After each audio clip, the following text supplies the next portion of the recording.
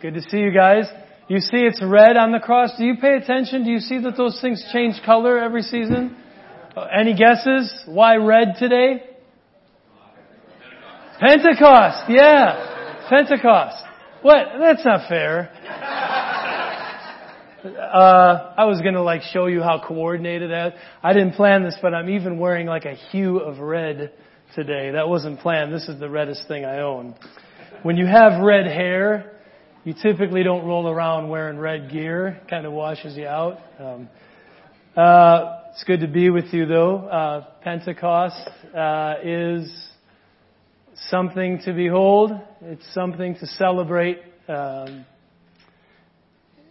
think I've given, I don't know how many Sunday sermons or talks I've given on Pentecost over the last few decades, and I feel like I still am only making sense of some of it. Probably because it has to do with the Holy Spirit. But the passage we're going to look at today, you'll see right away, it's difficult. It's actually exhausting. So many things are happening at Pentecost, and I'll talk in a moment about what Pentecost might mean. But this is part of the church's origin story in a sense. So let's pray. And then I'm going to do something we don't do normally, just so you can be praying about this for what happens after I say amen. But we're going to read the entire chapter. And so you can just open up and sit back. But it's 47 verses, so it'll probably take about 4 minutes or so. But let's pray before we do that. Father, we're grateful for your mercy, your love.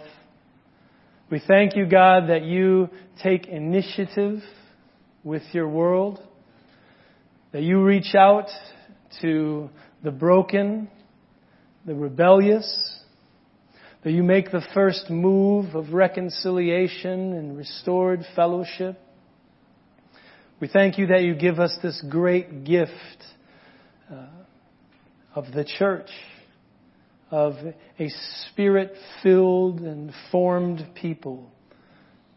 Father, we pray that as we take in these words, that we would be open, that you would open us up to them, to these ancient words from presumably Luke, the story of how we came to be who we are as the church. We thank you, Father, for Christ our Lord. We thank you that the Holy Spirit and the church is not an extra discussion or a detour away from what we've been thinking about all year, which is the cross and the resurrection. But that what we read here is an outgrowth of what we've been contemplating for some time now. We pray, Father, that we would see, as David says, good things in your instruction. That we would behold your truths. We pray this through Christ the Lord. Amen.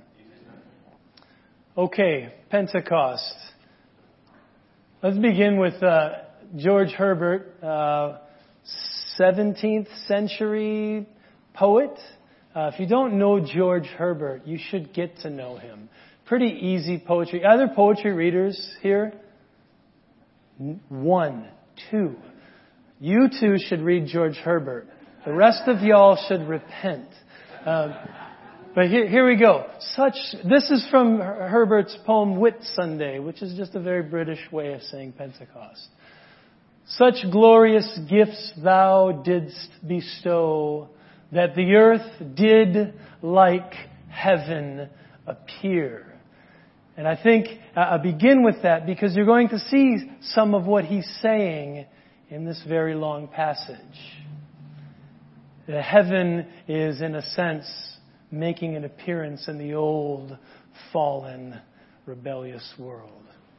Here we go. When the day of Pentecost arrived, they were all together in one place. And suddenly there came from heaven a sound like a mighty rushing wind, and it filled the entire house where they were sitting. And divided tongues as of fire appeared to them and rested on each one of them. And they were all filled with the Holy Spirit and began to speak in other tongues as the Spirit gave them utterance. Now there were dwelling in Jerusalem Jews, devout men from every nation under heaven. And at this sound, the multitude came together, and they were bewildered, because each one was hearing them speak in his own language. And they were amazed and astonished, saying, "Are not all these who are speaking Galileans? How is it that we hear, each of us in his own native language? Parthians and Medes and Elamites and residents of Mesopotamia, Judea, Cappadocia, Pontus, Phrygia and Pamphylia, Egypt and parts of Libya belonging to Cyrene, and visitors from Rome, both Jews and proselytes, Cretans and Arabians. We hear them telling in our own tongues the mighty works of God." And all were amazed and perplexed, saying to one another, "What does this mean?" But others, mocking, said, "They are filled with new wine." But Peter, standing with the 11, lifted up his voice and addressed them, "Men of Judea and all who dwell in Jerusalem, let this be known to you. And give ear to my words, for these people are not drunk, as you suppose, since it's only the third hour of the day. But this is what was uttered through the prophet Joel.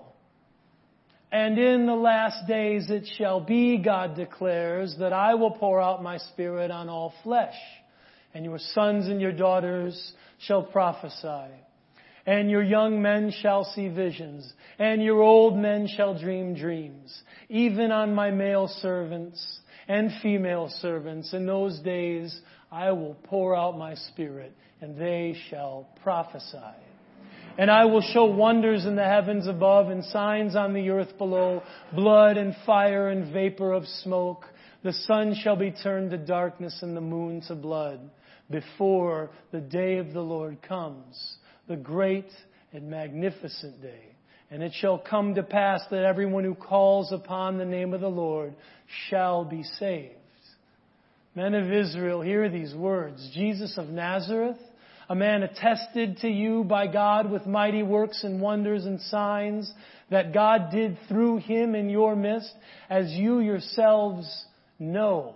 This Jesus, delivered up to the definite plan and foreknowledge of God, you crucified and killed by the hands of lawless men. God raised him up, loosing the pangs of death, because it was not possible for him to be held by it. For David says concerning him, "I saw the Lord always before me, for he is at my right hand that I may not be shaken. Therefore my heart was glad and my tongue rejoiced. My flesh also will dwell in hope, for you will not abandon my soul to Hades, or let your Holy One see corruption. You have made known to me the paths of life, and will make me full of gladness with your presence." Brothers, I may say to you with confidence about the patriarch David, that he both died and was buried, and his tomb is with us to this day. Being, therefore, a prophet, and knowing that God had sworn with an oath to him that he would set one of his descendants on his throne, he foresaw and spoke about the resurrection of the Christ, that he was not abandoned to Hades, nor did his flesh see corruption. This Jesus God raised up, and of that we are all witnesses. Being therefore exalted at the right hand of God, and having received from the Father the promise of the Holy Spirit, he has poured out this that you yourselves are seeing and hearing. For David did not ascend into the heavens, but he himself says, The Lord said to my Lord, sit at my right hand until I make your enemies your footstool. Let all the house of Israel therefore know for certain that God has made him both Lord and Christ, this Jesus whom you crucified.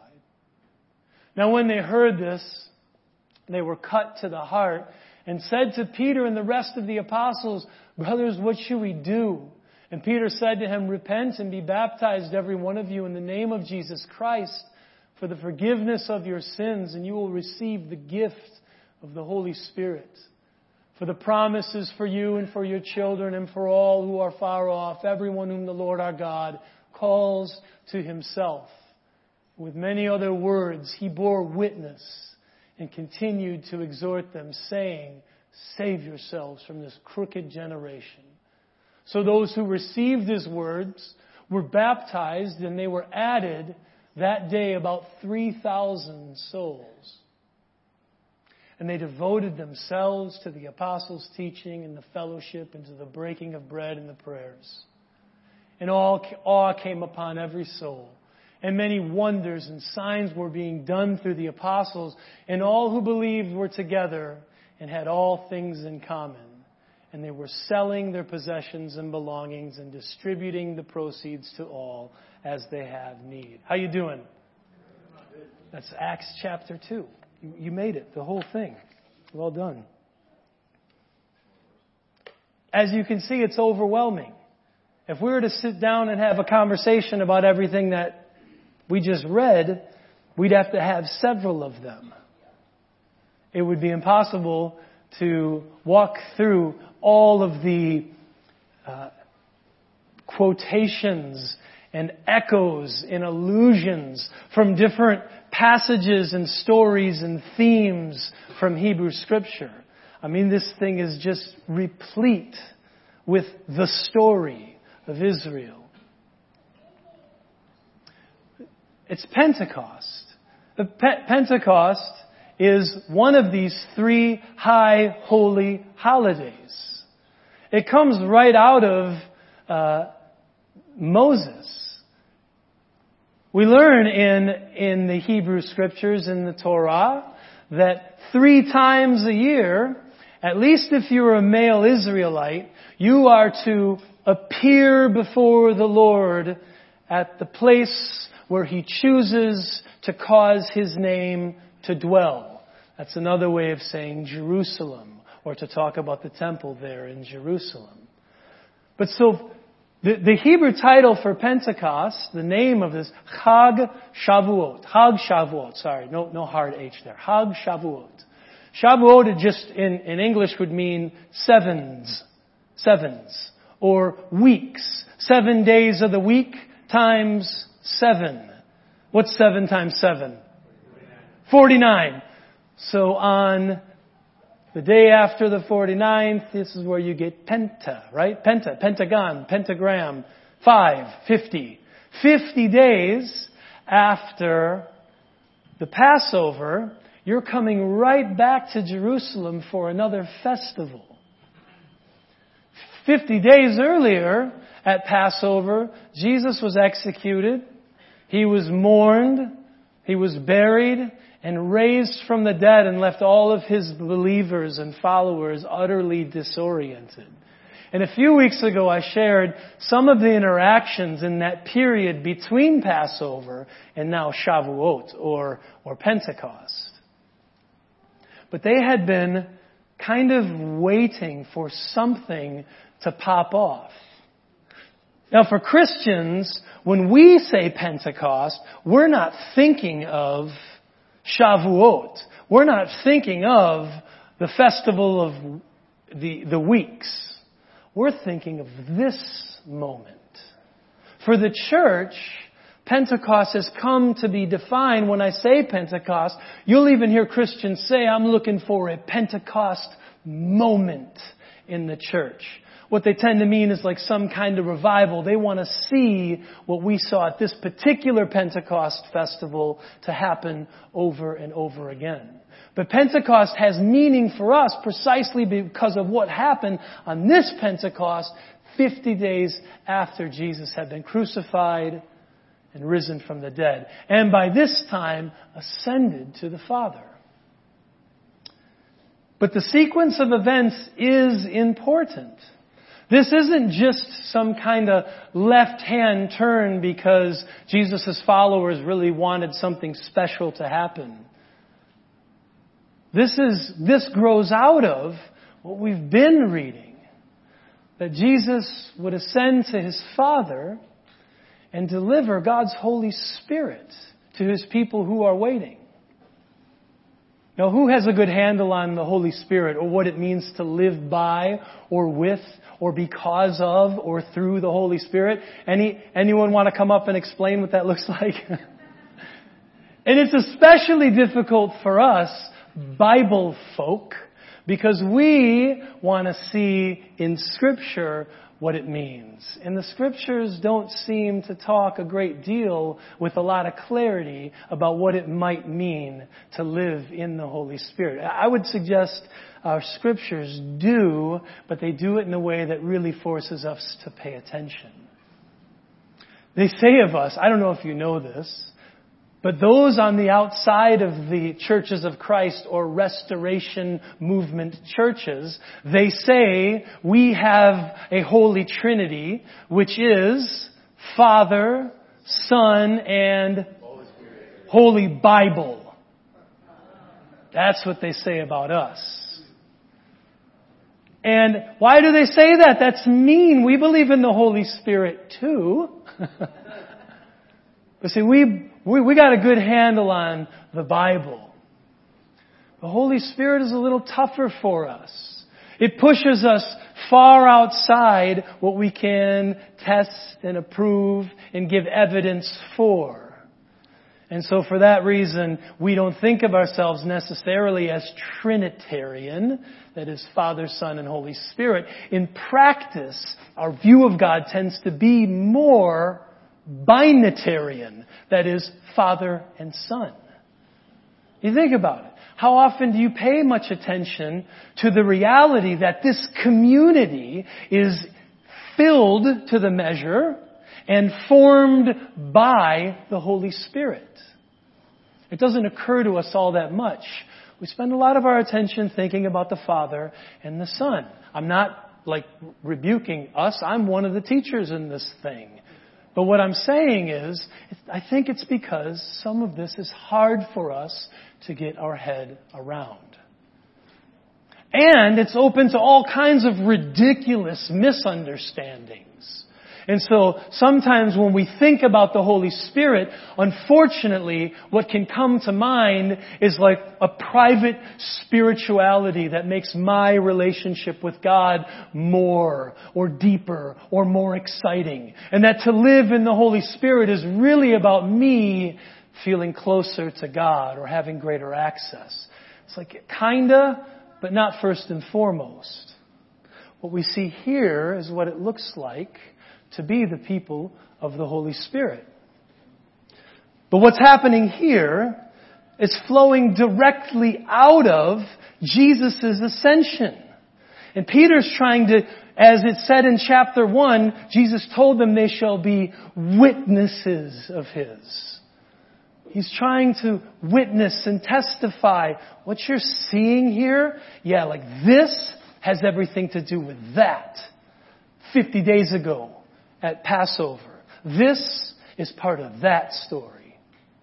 And this whole story about Jesus isn't some left-hand turn within the narrative of God's people or the story of the Bible as if the Jews failed, so God decided to start Christianity. That's not the idea. And Peter's working really hard through all of the very complicated and sophisticated quotations of Hebrew Bible. Did you see those and get kind of lost? Like Joel and David and the Psalms. Like, what is he doing? He's trying to make the case that what you're seeing comes from Jesus Christ.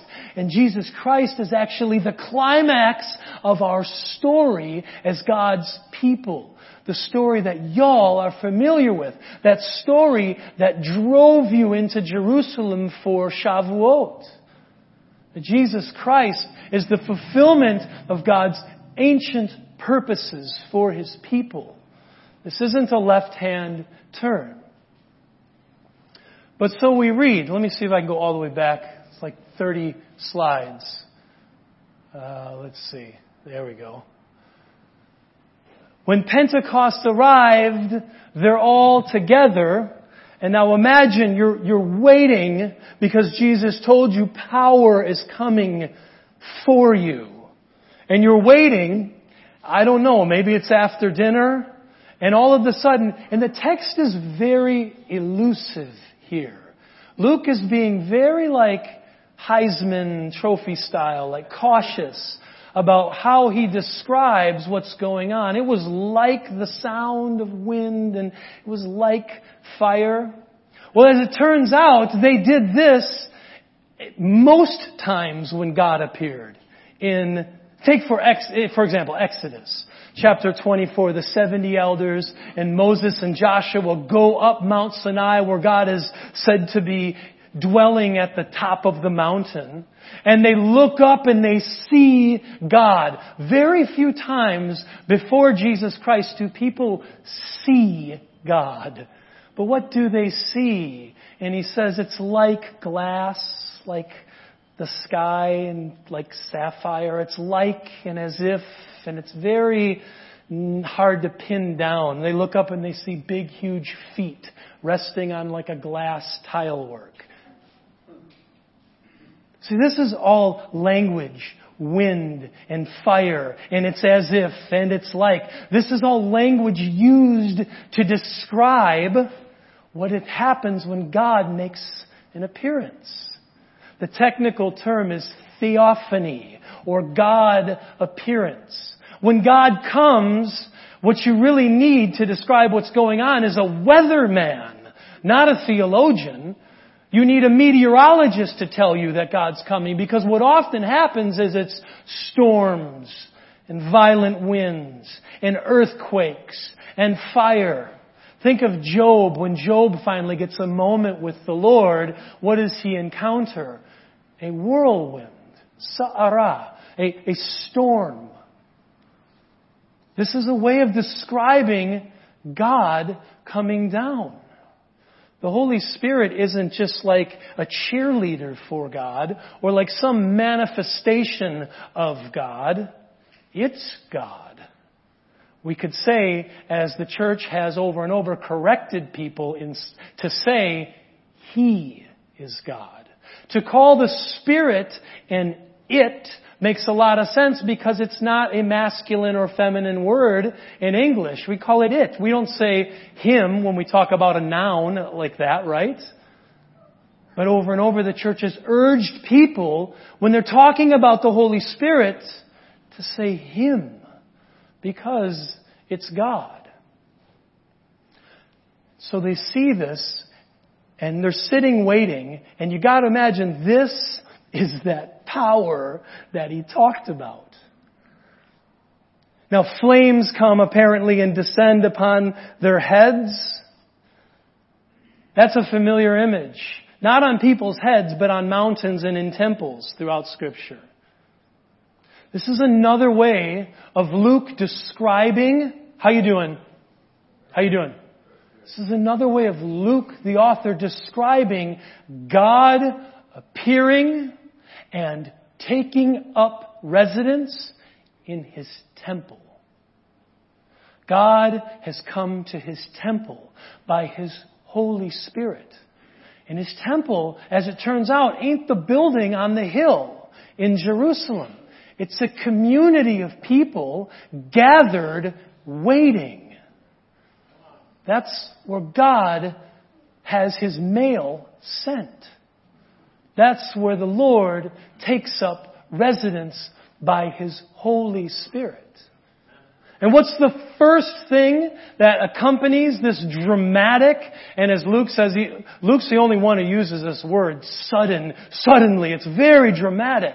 Suddenly, what happens next after the wind and the loud noises and the crowd gathering is these Galilean folks who are more, I identify somewhat with the Galileans because I'm from backwater Wisconsin. It is not the intersection of culture and the arts or something like that. Have you been to Wisconsin? There, I made my point. Galilee is something like that. These aren't folks who have gone and gotten degrees in different dialects of Aramaic or different languages that are spoken in the known world. They're normal folks who didn't go to college, right? Yet God opts for them. Well, by the way, there's a thought there that we should hold on to. That God opts for them, not the business folks on Wall Street or Madison Avenue or in Hollywood or the company runners, but they're normal folks. That God takes hold of them and they begin to speak in other languages. And the crowd gathered, and this is important. Luke is really telling a story here. The crowd gathered represents Jewish people who have been scattered by many years of exile and being subjugated by other powers in the world. They've been scattered. There hasn't been this grand homecoming like we hear in Isaiah or Malachi or Haggai or Zephaniah, that there'd be this moment where after the exile God's people would come home. There hasn't been that. But here, lo and behold, on this Shavuot, on this Pentecost, we're told that there are dwelling in Jerusalem Jews who have been scattered all over. And God is regathering them. Just as Isaiah said God would do, I shall call to the east and the west and the north and the south. Give up my sons and daughters. I'm not finished with them.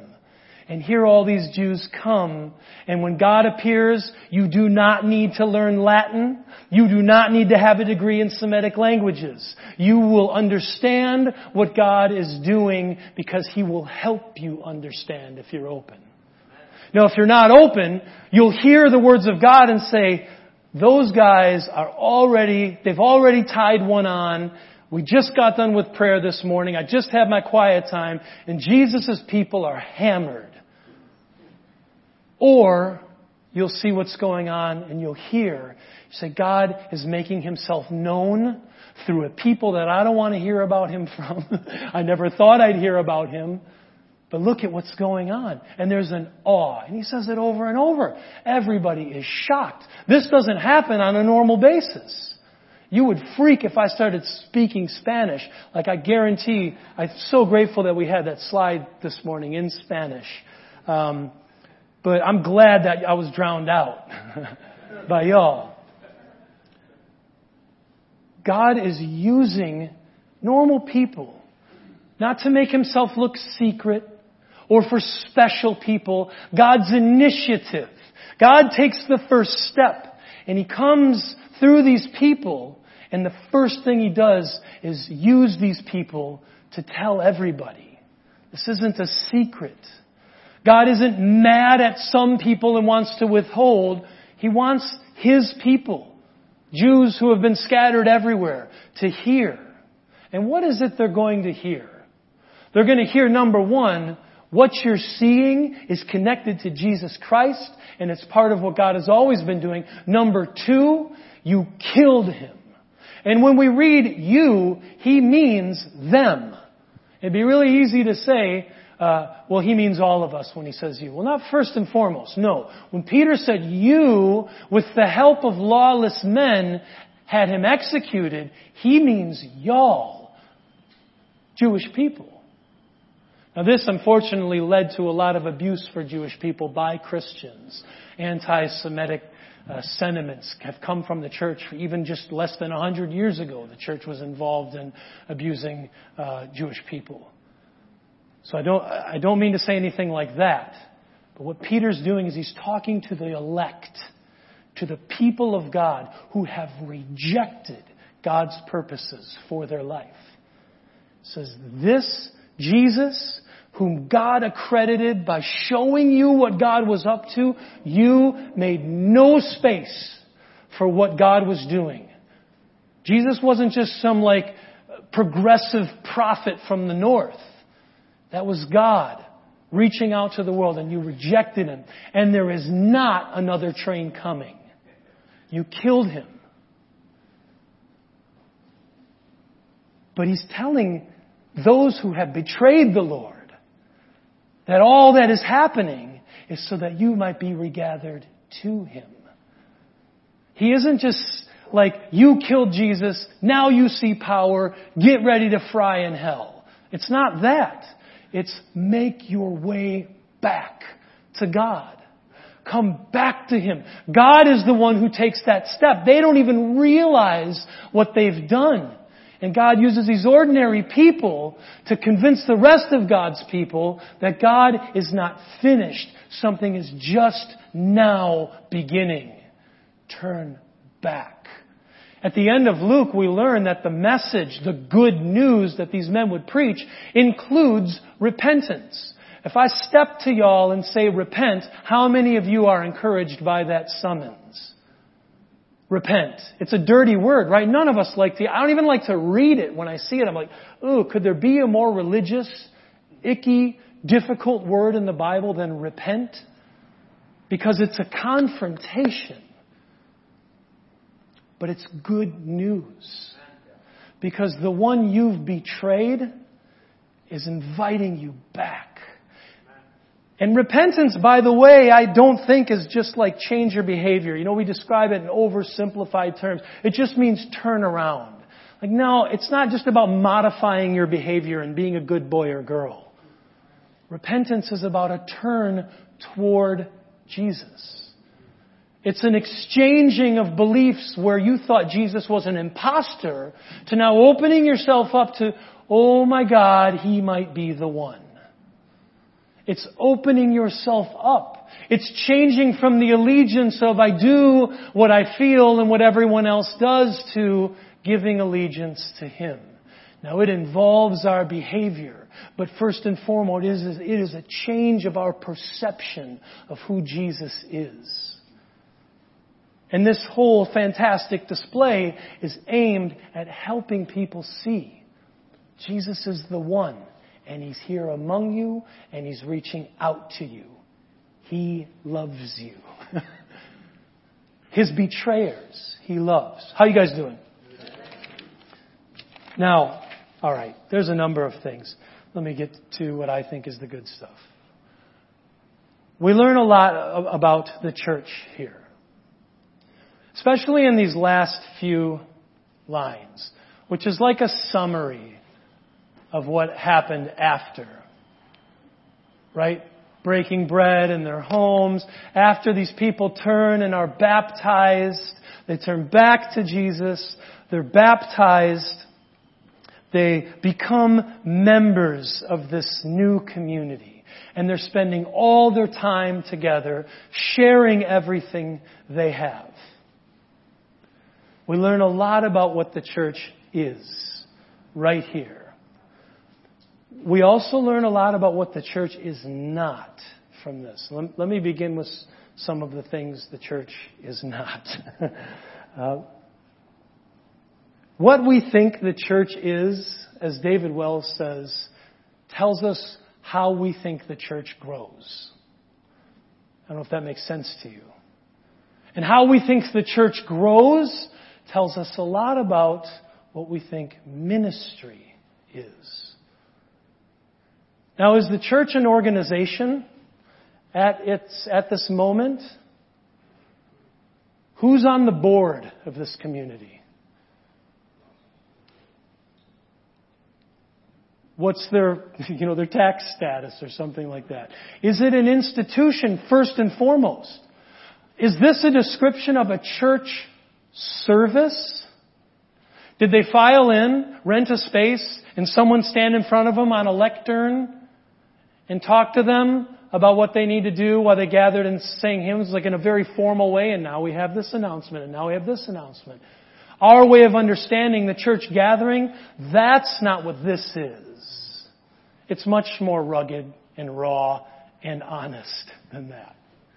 The church is not, first and foremost, an organization or a business of some kind. Shame on us for treating her like that. We all do it. We all launch these expectations of the community which is gathered around and filled by God's Spirit. And we start to have expectations of that community which are treating it more like an organization than a Spirit-empowered and Spirit-formed group. It's not a business first and foremost. We don't have CEOs running it. When we begin to think about the church as a business or like a team in a competition or something like that we're out there to win the world. And we begin to appoint market strategists. There's a whole cottage industry out there of seminars and books and conferences that you can go to which teach you how to grow your church fast. Strategies for staying safe in this progressive culture. Strategy for growing your church and getting the right leadership plan. We start to think about the church in those terms. How can we grow this thing? How can we make this thing bigger? Now, is it ill-intended? Of course not. We experience the love of God in the church, but then quickly what we do is we turn it into a program and we start to abuse it. And then it fails. But do you see what's happening as we begin to treat this community more like an organization with goals and numbers to hit and ideas that we need to get out there? We're stepping further and further away from the Holy Spirit. We're stepping more and more based on human know-how and how we can make this thing hum in each generation.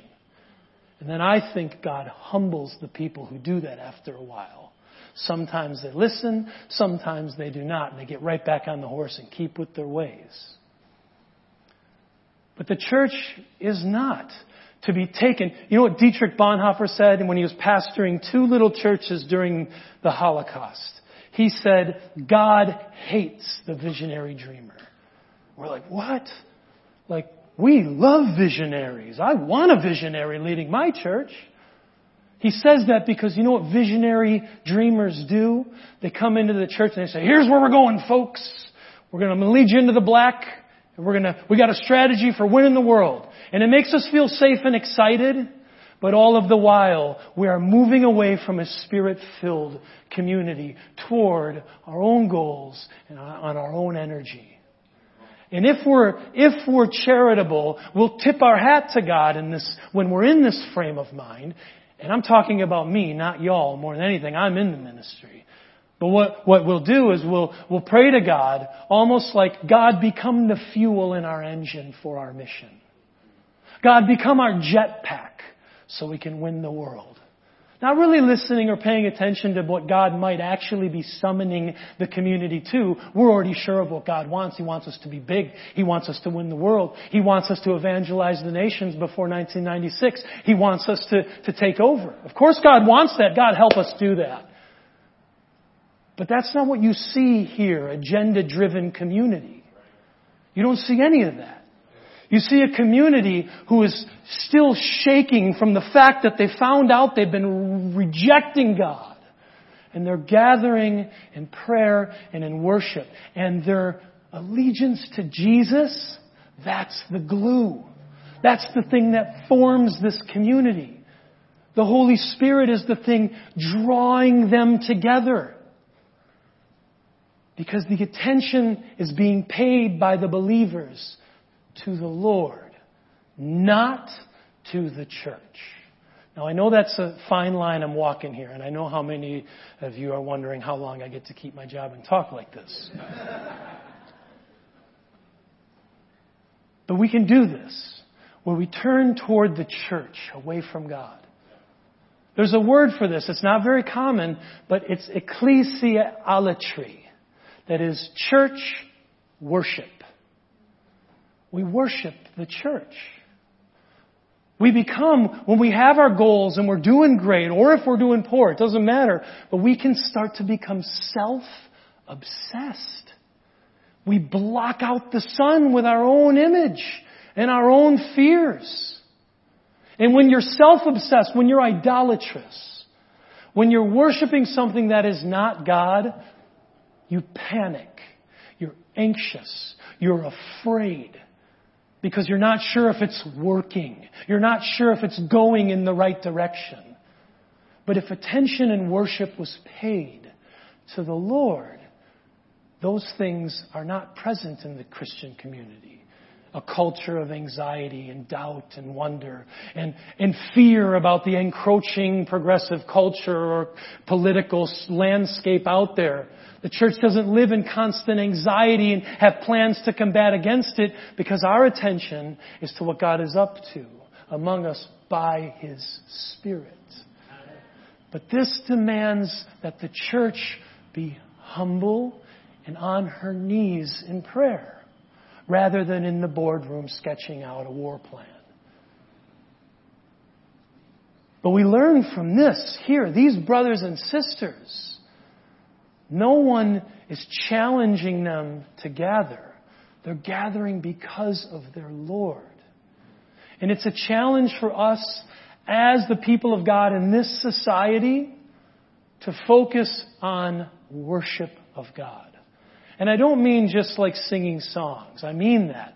But I mean a community which is oriented toward how might we honor and praise and thank our God.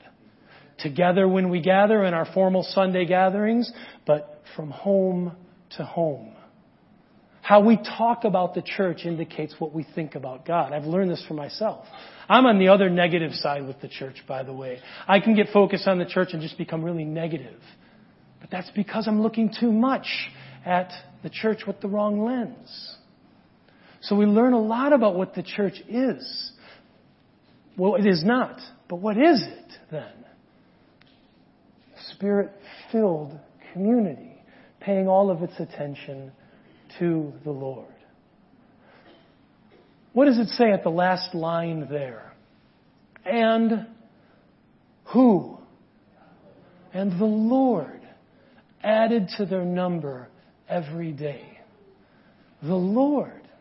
Do you ever think about that? That God is the one who takes responsibility. Not just for the church, but for the nations.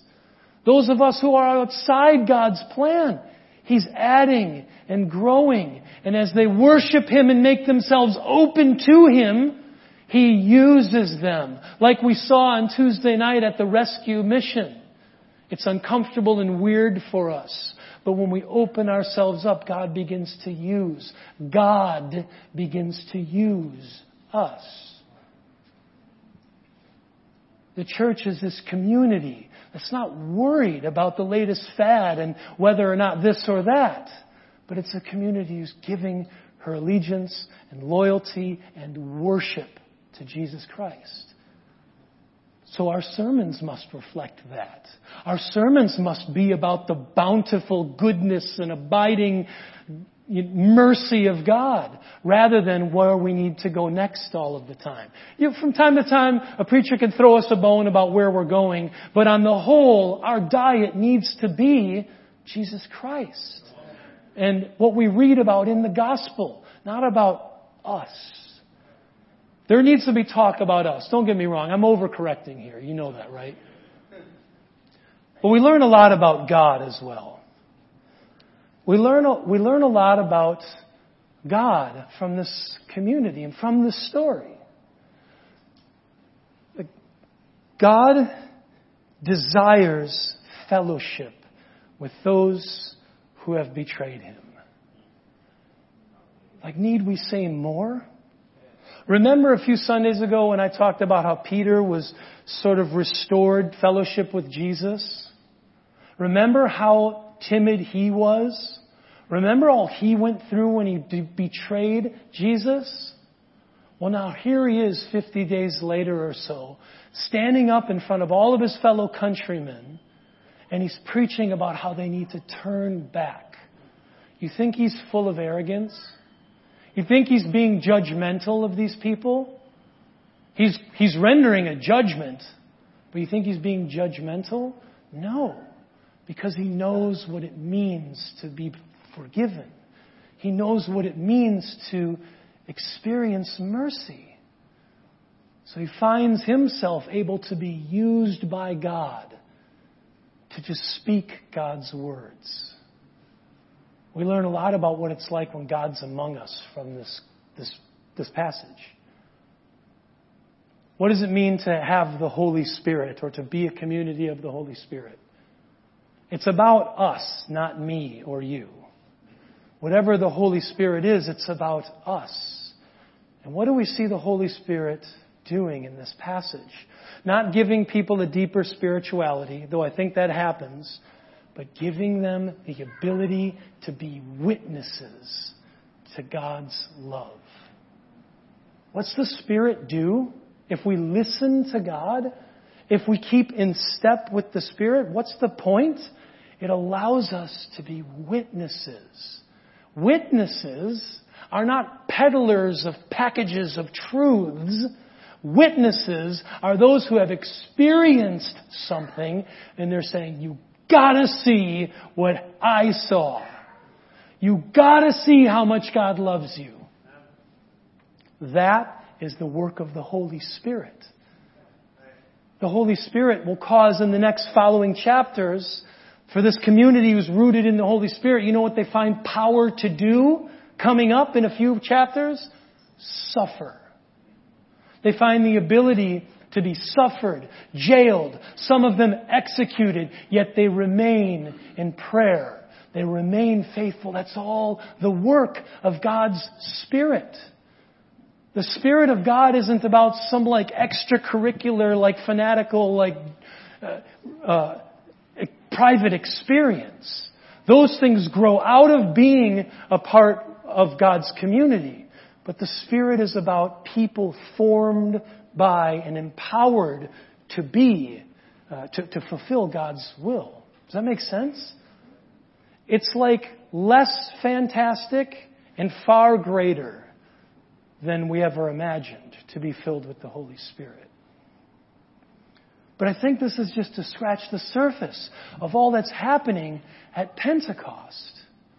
We come to this day every year as Christians, and I'm grateful for it. I'm grateful that it's a normal part of the church's life, because it reminds us to be people who are giving our attention to Jesus. And as we're doing that, we find ourselves deep in community. And every church in the every church in the world, but in the Western world, in the United States especially, we've been through a lot. And a lot of churches are shrinking. How many of you that scares you? When you hear about people leaving the church left and right, getting rid of Christianity, overturning, deconstructing their faith. I found a podcast that taught me I don't need to be a Christian anymore. There's all of that happening. And it can grip us with anxiety. What do you do? What do churches do today? Get a better leader? You can exchange a different leader for Scott or for me or whoever else. They're still going to just be a person. What the church, I think, is summoned to in this moment is what we see is the church's identity anyways. Gathering, sharing, worshiping. Gathering, sharing, worshiping. Repeat. Over and over. Publicly, privately. Not just getting people to come to our services. Do that if you want. But it's for us to be the people of God visibly, tangibly, to be able to share about it. Say, here's what my community does. But that takes all of the community to devote themselves back to God. My hunch is, when you find the people who give themselves to God like that, the storms around us in our society start to become less and less intimidating because we're paying less and less attention to them. And I also have a hunch that what we read here, that God adds to that number, I also think that happens in strange ways. Maybe not in the ways we always think. But okay, I've preached at you and not to you enough. Let's take the Lord's Supper together. This is one of the greatest things we all do. as Christians. This is like home base for us. We don't all know each other perfectly well. We don't know the rest of every Christian. We don't know every Christian. But when we take this meal, we are doing something that tells us who we are. We are a family nourished by the Lord. Me and Eli were talking yesterday about the Lord's Supper. You know, some communities take the Lord's Supper every single Sunday. Some communities take the Lord's Supper every Sunday and every Wednesday. Some communities take it every quarter. Some take it once a year. But I like that we do this at least once a week. Because we would starve if we didn't. We take this meal, we eat this meal, because it reminds us that we as a people are nourished and energized by the presence of God. I don't know if the bread becomes Jesus or the juice becomes His blood. I don't see that. But I also know it's not just a symbol or just snack time now. That this moment we acknowledge and participate together in a nourishment. The only source of energy we could ever hope to have comes from Jesus Christ. And this meal puts us in touch with that. That's what they were doing, breaking bread in their homes. Let's pray. Father, we thank You for this cup, this bread. We thank You for the true food that it is. And we pray, God, as we take and eat and take and drink, You would lead us closer to You. That You would fill us and strengthen our faith and empower us, God, all the more to come to You, to come together. I pray, Lord, that as we seek You out, that You would fill us with the wonder and awe that we read about in these brothers and sisters in Acts. I pray, God, that we could become in increasing measure people formed by the bread and the cup. People who are devoted and open. Thank You for the church, God. Thank You that we have this incredible community. That we have this light, to be a part of the light, to be a part of the saved, redeemed, called community.